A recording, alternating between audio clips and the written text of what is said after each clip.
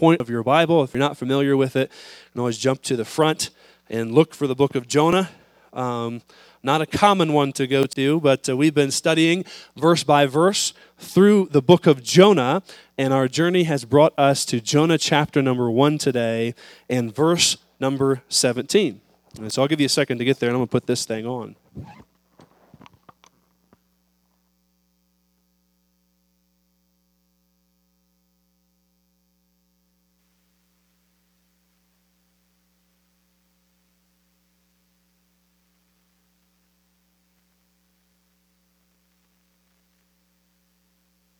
Let's see. Can you hear me now? Hallelujah. I don't have to holler quite as much. I probably still will, but I don't have to. Jonah chapter 1 is where we're going to be at in our study of the Scripture here this morning. And let me just say again, thank you. Thank you to our church family who has worked so hard to get everything ready for this day. Thanks to you if you're a guest who is honoring us with your presence here. I'm excited to be able to stand in front of this group of people and take the Bible and tell you what the Bible has to say to us today. Can I tell you there's nothing more important going on today than this right here? And I don't say that because I'm the one preaching it. I say that because this is God's Word. And there's nothing more important than the Word of God. Not a football game, all right? So guys, and I found out this is a lady thing now too. Just put away the fantasy football for just a minute, okay? I'm preaching to the choir here, all right? But just think about what God has to say for us today. Can you imagine if we had a special Sunday and we put out a flyer and we said, Jesus Christ is going to be our special guest this Sunday? You think people would come out to hear Him? I don't know nowadays, but probably wouldn't believe it, okay? But you know, this Bible right here is the Word of God. I'm not pretending like I'm Jesus here this morning. What I am telling you, this is His Word for us today. And it is just as important if that were the case. And that's what we're going to look at from the Scriptures here today. And so we've been studying in the book of Jonah. And up to this point, I just want to catch you up to speed with where we're going to be at, because we're going to be in verse 17. Up to this point, there's this guy named Jonah. He's a prophet from the northern region of Israel, and he had been prophesying to his own nation, the people of Israel. But God came to this prophet one day and told him, I want you to leave your country. I want you to go to the country of your enemies, the Assyrians, and I want you to preach my word to them. And Jonah said, And he ran, the Bible says, in chapter 1. He ran from God. The Bible says he ran in the opposite direction that God wanted him to go. And he ran down to Joppa, and he got on a ship and boarded that ship to go to the farthest place he knew of, away from where God wanted him to go, to Tarshish. But he couldn't get away from God. The Bible says while he was on that ship, God sent a great storm on the waters to remind him that He knew exactly where Jonah was. The Bible says that Jonah, being found in the midst of this storm, realized that if he continued on in his rebellion, that not only was he going to lose his life, but all the sailors who was sailing on that ship with him would also lose their lives. And so instead of submitting to God and going back to Nineveh like God wanted him to, the Bible says that Jonah told them to do something rather curious. He said, throw me overboard. He'd rather get thrown overboard than do what God had asked him to do at that point in time. And so those sailors, they tried everything they could to not throw Jonah overboard, but nothing would give. And so the Bible says, as we discovered last week, they eventually threw him overboard, and he was cast into the water, and the storm ceased from her raging. And you'd think that that's where Jonah's story came to an end, stranded at sea. But God wasn't done with him yet. I want you to see what the Bible says happened in verse 17 of Jonah chapter 1. If you're there, say amen. Amen. The Bible says in verse 17, Now the Lord had prepared a great fish to swallow up Jonah, and Jonah was in the belly of the fish 3 days and 3 nights. 3 days and 3 nights, the Bible says Jonah was in the belly of that great fish. Was it a whale? Was it a sea monster? I don't know what it was. It was something massive to be able to swallow a man. And after 3 days and 3 nights, the Bible tells us what happened in verse 10. The Lord spake unto the fish, and it vomited out Jonah upon the dry land. Now, two things about that. Have you ever been fishing before? All right. You like to talk to the fish, don't you? Right? Please jump on my hook and all that. Okay, here's an example. God speaks to fish too, okay? So that's biblical. The second thing is, after 3 days and 3 nights, Jonah shows up alive.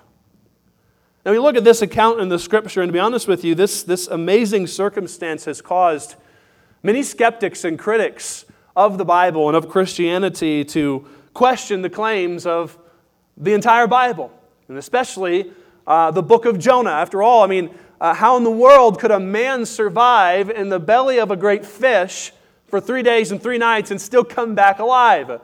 And from a scientific and a historical viewpoint, there actually are some things that have happened in history that would lead us to understand that this is indeed at least a possibility. I had fun studying some of these things. In 1864, there was a man by the name of Peleg Nye. Now, what an interesting name that was, okay? But he was actually a whaler, and he was off the coast of Cape Cod, and there's actually a book written about this man's story.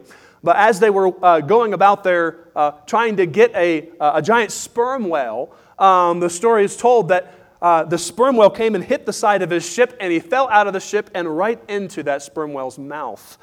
And as he tells the story, he went inside, and it was very hot, it was very stinky, and he lost consciousness. It wasn't but a few moments later that his buddies on the ship discovered him on top of the water. Well, there's an instance of a man that got swallowed by a whale. Another instance took place in 1891. A man by the name of James Bartley. He was also a whaler. If you don't want to be swallowed by a whale, don't go into the whaling industry, okay? But he was also a whaler. And same thing, a giant sperm whale. They actually harpooned this thing and were trying to draw it in. And in the midst of all that happening, he fell out of the ship and right into the sperm whale's mouth. Well, his buddies didn't know that he fell in. And so they thought, because another person fell out of the boat and was lost at sea, they thought he was lost at sea as well. And they continued on about their business. They couldn't find him, and they got the sperm whale drawn in, and they brought it to the shore. And while they were processing that thing, wouldn't you know, when they finally, it was about 24 hours later, when they finally made it down to the stomach in the process of getting that whale taken care of, and they began to open it up, and lo and behold, the stomach was moving. And it was rather large. They knew it was something large that was inside that stomach. And lo and behold, they cut it open, and there was James Bartley. His skin was bleached white. He'd lost all of his hair. And just an interesting story, but a historical story that points us to the fact that this was at least a possibility. Even this year, I've mentioned this before, there was another man by the name of Michael Packard off the coast of Cape Cod. And on June 11th of 2021, you can look this up for yourself. He was a lobster diver. And he's under the water picking up his lobsters like he does every day. He was on his second dive down. And while he was down there, all of a sudden, everything got black. What happened? Well, he got swallowed by a humpback whale. And just a couple of minutes later, he found himself back on top of the shore, or back on top of the water. And it's interesting looking at these types of things, but the fact is, there's no evidence, any record in history, besides Jonah's, of someone getting swallowed by a whale or a great fish and surviving for 3 days and 3 nights. And a lot of people look at what happened in this passage of Scripture, and they use this as an excuse to say, well, it's just not possible. It's just not possible for something like this to happen, so this is a fairy tale. This proves that the Bible's not true. But can I tell you something? I have no problem with you telling me this is not possible. You know why? Because it's a miracle. And a miracle, by definition, defies the odds of what nature tells us is possible. This is something that God did, and I'll tell you why we know that's true. If you look again at the verse here, the Bible says in verse number 17, now the Lord had what? Prepared a great fish to swallow up Jonah. That word prepare is the Hebrew word manah, that's translated from the Hebrew word manah. And it literally talks about being appointed or being ordained. And you make no mistake about it, what happened to Jonah here was not just happenstance. It was God at work in Jonah's life. It was by God's design. Ultimately, we know and we believe that this happened because God said it happened. Because God determined it to be so. God created the sea monster that was large enough to be able to consume Jonah while he was in the water.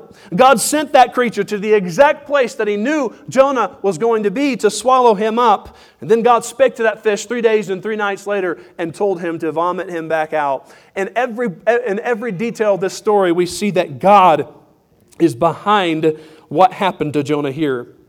You know, believing a story like this, it takes an element of faith in God and in His Word. Listen, if you believe that God is the Creator, that it's not too far of a step beyond that to say God who created all things could do something like this. All right?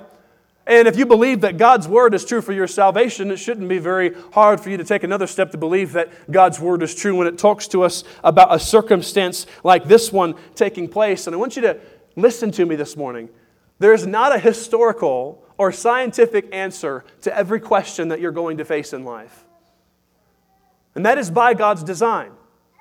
Because God wants our relationship with Him to be based on faith and not merely fact.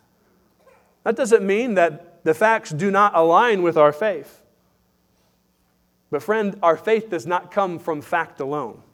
There's an element that we'll never be able to comprehend, never be able to understand. It's God. God is beyond our comprehension.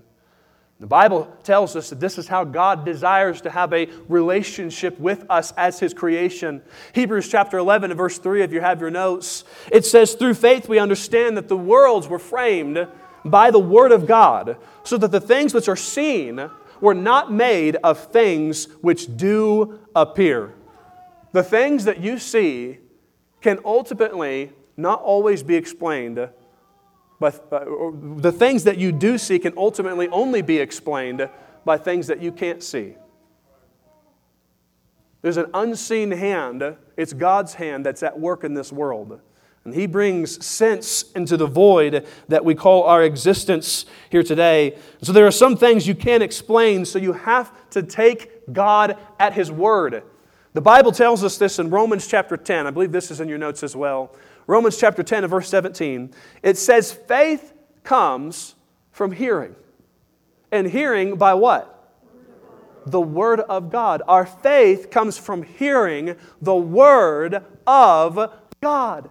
That's an important thing for us to understand as a foundational principle here today. I heard the story of that happened to a man and his son. One night their house caught on fire, and as the dad was scurrying about getting all of his family rounded up, the fire continued to consume the house, and by the time that he got to getting his one of his sons, the fire had already engulfed the house so much that he could not go back in. But he saw his son in the second-story window of the house, and he called out to his son, and he told his son, "Son, I want you to jump to me." But the son, he's just a young boy, all he could see were flames around him. All he could see was black smoke all around him. He couldn't see his dad, and naturally, he was scared to death because of that. And when his dad would call, "Son, I want you to jump out to me," he was on the ground level. The son called back and said, "Dad, I can't see you." And the dad called back to his son and said, "But I can see you, and that's all that matters." And the son jumped, not being able to see, but hearing the voice of his father. And friend, I love that illustration because I think it demonstrates to us exactly what faith is.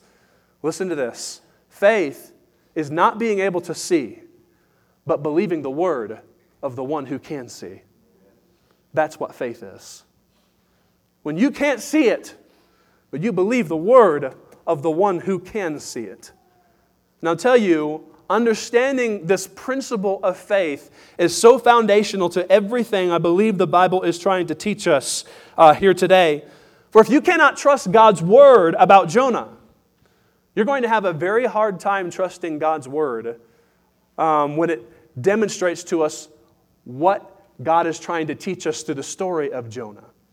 You see, Jesus in Matthew chapter 12 took the story of what happened to Jonah and tried to teach us a far more significant and superior truth from it. So I want you to take your Bibles and go over to Matthew chapter 12 with me this morning.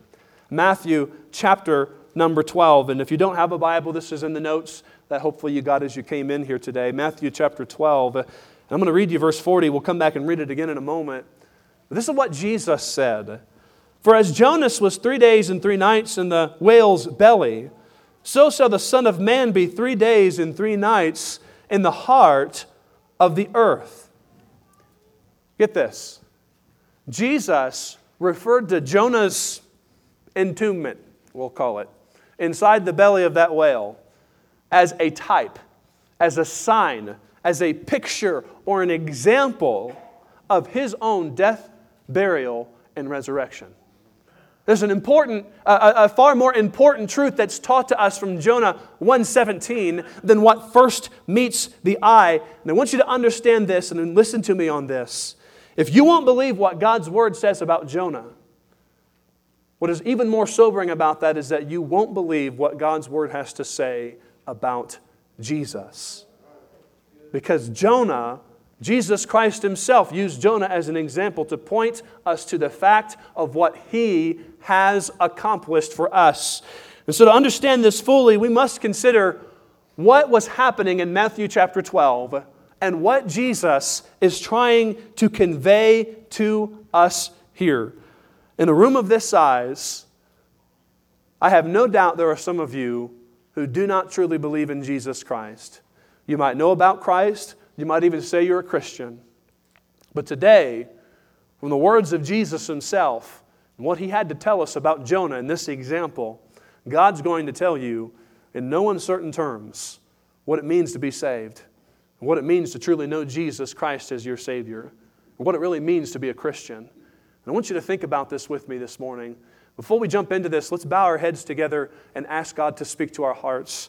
Our Father, we come before You this morning and we thank You for this opportunity to open Your Word. And Lord, I don't know the heart of every person that is in this room, of any person really that's in this room. Only You do, Lord. And Your Spirit has power to speak beyond what my limited abilities can do. And I pray that You'd take my broken words, Lord, and use them to communicate Your perfect Scripture. And I pray, God, that You would speak to the heart of every person that's here today. If they are saved, Lord, let them be encouraged in their salvation. And if they aren't saved, Holy Spirit, reveal it to them and help them to see their need of salvation in these moments that we share together now. And these things we pray in Jesus' name, amen and amen. Here in Matthew chapter 12, I want you to look at verse number 38 with me. If you're there, say amen. Amen. The Bible says in verse 38, Then certain of the scribes and of the Pharisees answered, saying, Master, we would see a sign from Thee. But He answered and said unto them, An evil and adulterous generation seeketh after a sign, and there shall no sign be given to it, but the sign of the prophet, who? Jonas, or Jonah. For as Jonas was 3 days and 3 nights in the whale's belly, so shall the Son of Man be 3 days and 3 nights in the heart of the earth. In this text, I believe we see 3 truths about people who refuse to believe in Jesus Christ. First off, I want you to see that what we see here is a ridiculous demand. A ridiculous demand that was made. Look at verse 38 with me again. The Bible says, Then certain of the scribes, these would have been the teachers or instructors in Israel, the scribes and the Pharisees, this was a sect of Jews who held to not just the law, but to an oral version of the law. They added to the law. They thought they were superior and more religious than the people that were around them. These scribes and Pharisees answered, saying, in verse 38, Master, we would see a sign from Thee. Get the picture here. In this chapter, Jesus is ministering to the masses. Meanwhile, the religious elite, the scribes and the Pharisees come to Him and they demand for Jesus to give them a sign, is what they asked for. What they wanted, what they were asking for was evidence that Jesus was who He said He was. Prove to us that You're the Messiah. Prove to us that You're the Son of God. Give us a sign that validates these things that You're claiming to be. We find their request was not genuine.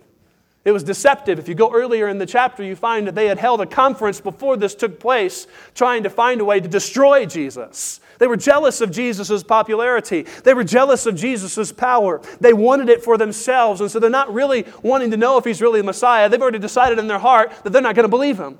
But they're asking Him to give them a sign. And what's interesting is if you read this whole chapter here in Matthew chapter 12, you'll find that Jesus has already done enough to prove who He was. In verse number 13, Jesus healed a man who the Bible says had a disfigured hand.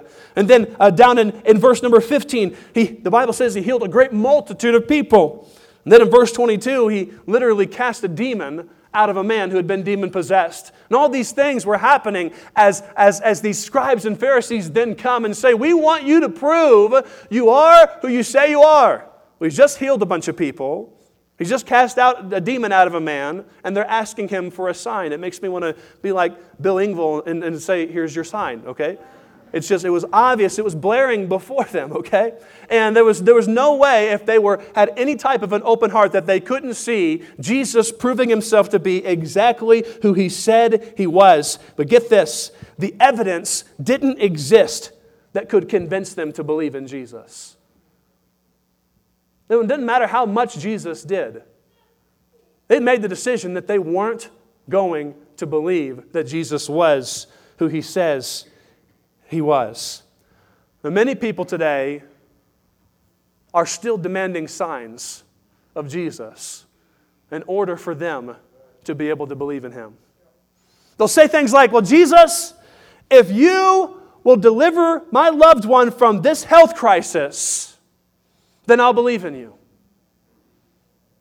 If you will get me out of this family problem that I'm facing right now, then I'll believe in you. How often we do this as people? We want to set a precondition for faith in Jesus. That's not how it works. Let me tell you something. There is no miracle that can ever cause you to believe in Jesus. Jesus appeared to you in the sky tonight.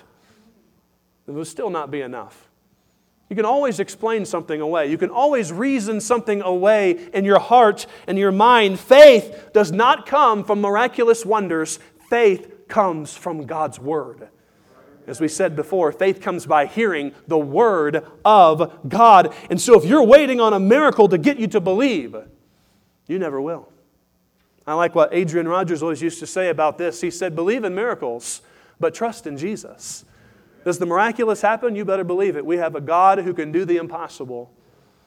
We don't put our faith in miracles. We put our faith in Jesus and in God's Word.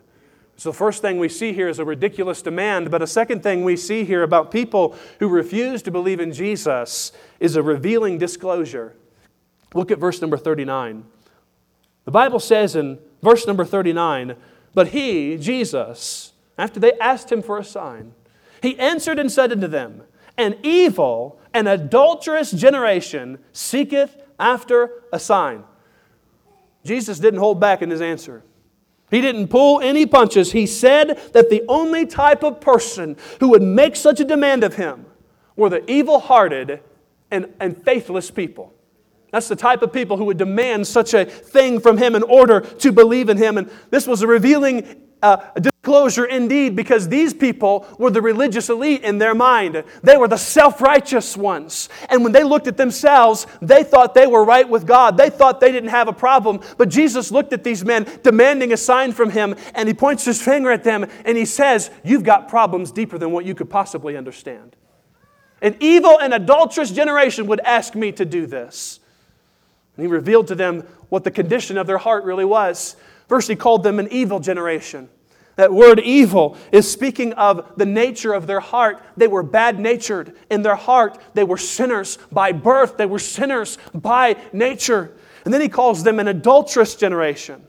That word adulterous is talking about someone who's unfaithful. God who created us. How often do we as human beings defy Him or turn to other things to worship besides Him? And the fact is, Jesus looked at these men and said, you've got problems deeper than what you could possibly understand. And He began to reveal the desperate condition of the heart of all these ones who were refusing to believe in Him. And listen to me, What Jesus made known to these men, He wants to make known to you today as well.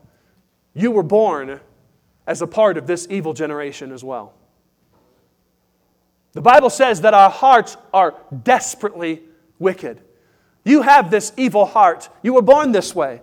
The Bible says, as it is written, there is none righteous, no, not one. There is none that understands. There's none that seeketh after God. They've all gone out of the way, and together have become unprofitable. There is none that does good, no, not one, for all have sinned and come short of the glory of God. The Bible reveals that all of us have this sinful heart, this sinful nature. None of us had to be taught how to sin. All of us learned how to do it because we were born that way. We were born with a disposition towards sin, with a leniency towards doing the wrong thing. And what's worse than this, just like we are a part of this evil generation, we are also a part of this adulterous generation. It's amazing, especially in America, but this is all over the world. As human beings, we were made to worship. The problem is, we are made to worship our Creator and Savior. But we turn to everything and anything else. We worship our jobs. We worship our relationships. We worship our hobbies. We worship our leisure activities. We worship anything and everything except God. And we are unfaithful to the very God who breathed life into us. We find ourselves very much in the same position that these scribes and Pharisees found themselves in. Listen, you might think you're a pretty good person, but God says you aren't. Now, that's not what you wanted to come here today, right? You want me to stand up here and say, well, we're all doing the best we can, and we're generally good people, and we're trying to get to the same place? Well, we may think that about ourselves, but it's not true. And it's not true according to the Word of God.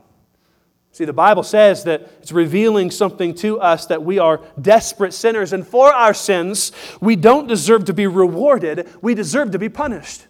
The Bible says in Ezekiel chapter 18, the soul that sins shall surely die.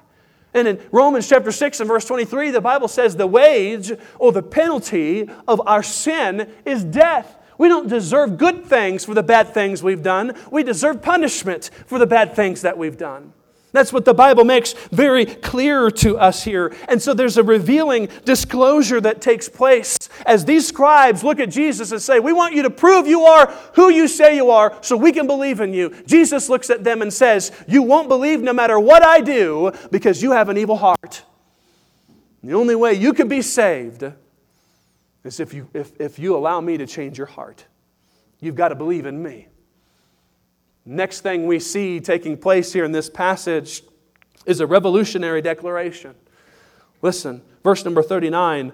The Bible says, but he, Jesus, answered and said unto them, an evil and an adulterous generation seeks after a sign, but there shall no sign be given to it, but the sign of the prophet Jonas. For as Jonas was 3 days and 3 nights in the whale's belly, so shall the Son of Man be 3 days and 3 nights in the heart of the earth. The skeptics wanted Jesus to prove that He was who He said He was. Here in these verses we just read, we find that Jesus would not grant them this proof. He would not give them any more proof of who He was than what had already been given. They said, we want you to prove who you are through your works. Jesus says the only way you'll believe is if you listen to who my word says I am. And He pointed them back to the story of Jonah. He said, hey, as Jonah was 3 days and 3 nights in the belly of the whale, so will I be 3 days and 3 nights in the heart of the earth.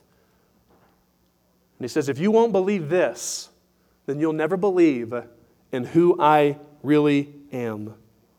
The only way these people could be saved was by believing God's word about Jonah, which pointed them to who Jesus really was. Can I tell you something? Don't miss this. The only way that you'll really believe is if you listen to what God's word says about Jesus Christ. Listen, not your church, not your religion, not what mom and dad said. All right? I'm not against your church necessarily. I'm certainly not against your mama and daddy. But the only thing that matters is what God says about Himself. The Bible does give us very clearly what we need to understand about Jesus Christ. And I love what Jesus said here in verse 41. He said, as Jonah was 3 days and 3 nights, so shall the Son of Man. And what that literally is talking about is saying that just as it happened to Jonah, so it was going to happen to Jesus. Just as Jonah entered the jaws of the fish, Jesus entered the jaws of the grave. Just as Jonah was kept there for 3 days and 3 nights, so Jesus was kept there for 3 days and 3 nights. Just as 3 days later, God raised Jonah back out of that whale, so Jesus Christ was raised again by the power of God after He was crucified 3 days later.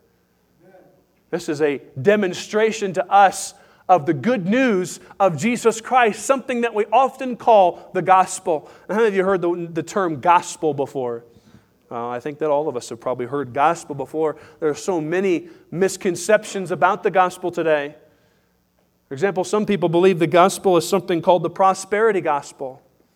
And they literally believe that God rewards your increase of faith with increasing your health and your wealth.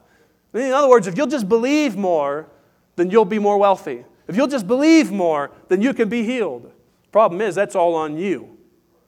It's nothing on God. And if you have a problem, it's not God's fault. You just need to believe more. It's called the prosperity gospel. Some believe in something called the social gospel. They believe that we're all generally the children of God and brothers and sisters, and that the way that we change the world is by politics and social reform. And this is a mainstream idea in liberal churches here today. The social gospel. Some believe in a gospel of good works. They believe that if you live a good enough life and are a good enough person, that one day God will accept you and you'll be able to go to heaven. All kinds of things people say about the gospel. What does the Bible say the gospel is? I want you to look in your notes at 1 Corinthians chapter 15, if you have that this morning. This is what the Bible says the gospel is. 1 Corinthians 15 and verse 1. If you're there, say amen. Our amens are slowly dying down. All right? There's still chili coming. Don't worry, all right? 1 Corinthians chapter 15, verse 1. Moreover, brethren, I declare unto you, what? The gospel. It goes on in verse 3 and says, how that Christ died for our sins according to the Scripture, and that He was buried, and He rose again the third day according to the Scriptures. What is the gospel? It is the death, the burial, and the resurrection of Jesus Christ. You say, what's so significant? Why should it be so important to me that Jesus died and was buried and risen again? What does that do for me? Like, I already know this, Pastor. I already know that Jesus died on the cross and He's buried and He rose again. I already understand that truth. Why is that so important for me today? I want to tell you before we're done this morning.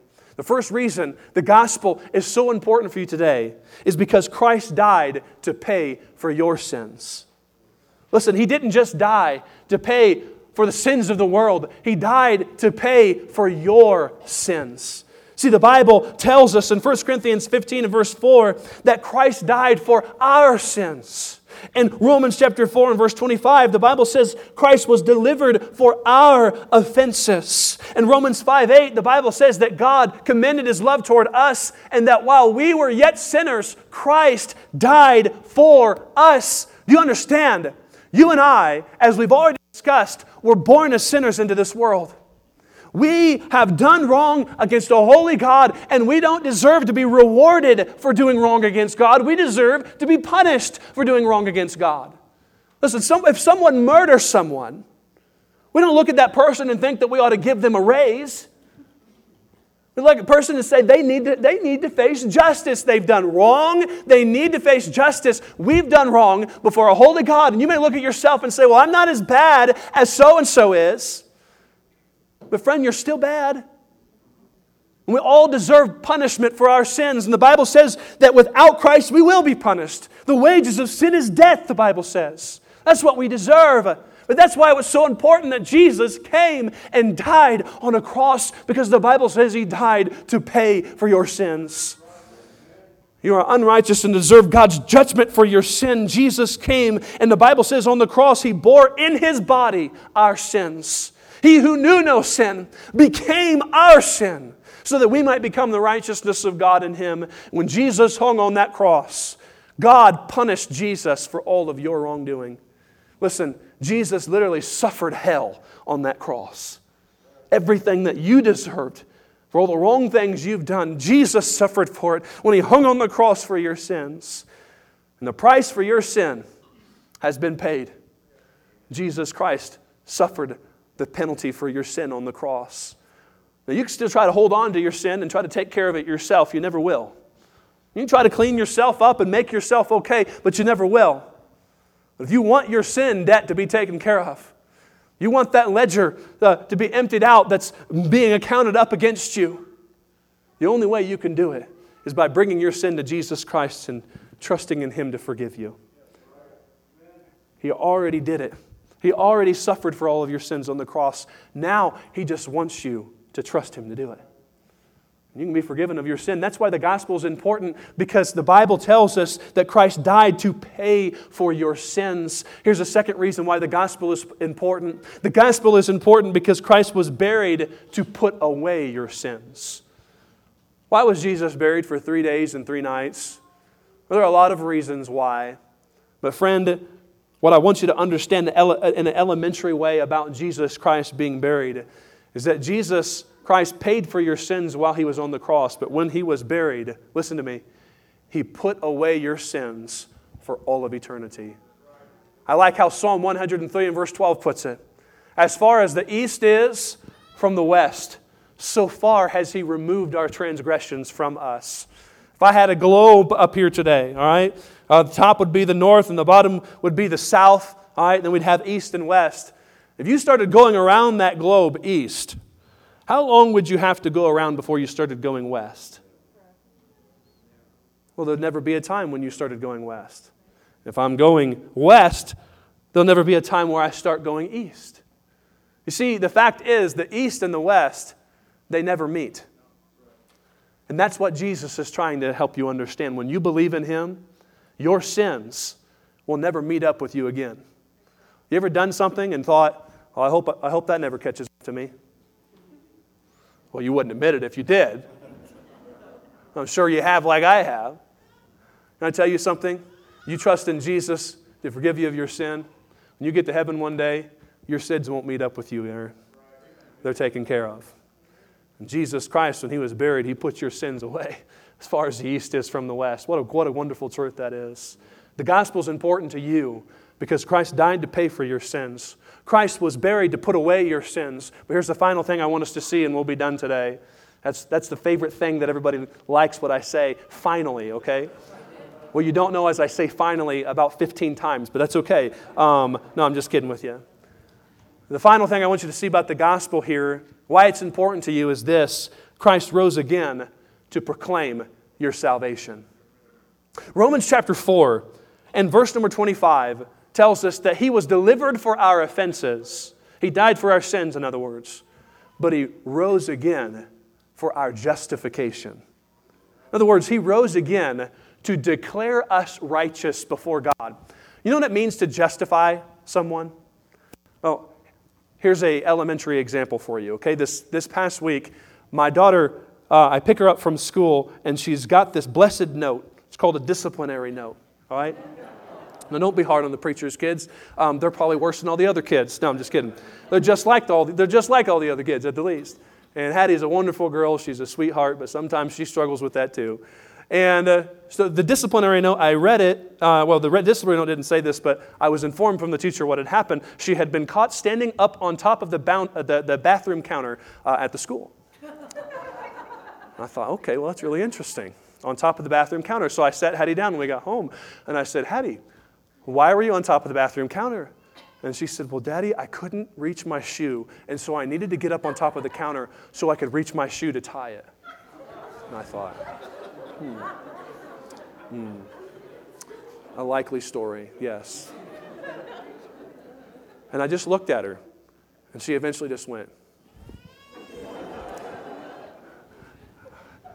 I'm told that as girls get up into the teenage years, they get better at lying. But right now, I'm still able to see through it, okay? But what was she trying to do? Justify herself. To declare her actions righteous. This was okay for me to do. I was trying to tie my shoe. I needed to be on top of the bathroom counter, Dad. Not quite. But that's what we're all, without Jesus, trying to do before God. We try to look at our actions and say, God, I know I had some problems over here, but really my motives were good. And I think I'm a lot better of a person than the bad things that I've done. And I'm going to try to wipe away this wickedness out of my life. So when you look at me, you see me as righteous. I'm going to try to justify myself to you, God. The Bible says in the book of Isaiah that all of our attempts at righteousness are like filthy rags. You're trying to clean up your life with a rag that's already dirty, and all it's doing is making your life more dirty. You try to justify yourself before God. There would never be a point when I could ever justify myself to God. God is perfect and holy and righteous, and I am not in and of myself. But here's why the resurrection is so important. Jesus didn't just die to pay the price for your sins. That wasn't enough. He had to rise again. Because, listen, if He wasn't alive today, there'd be nobody who could take the forgiveness of our sins and make it declared before God in heaven. But when Jesus rose again, the Bible says He ascended to the Father. And He ascended to the Father to take before the Father the plea of every person who puts their faith in Him.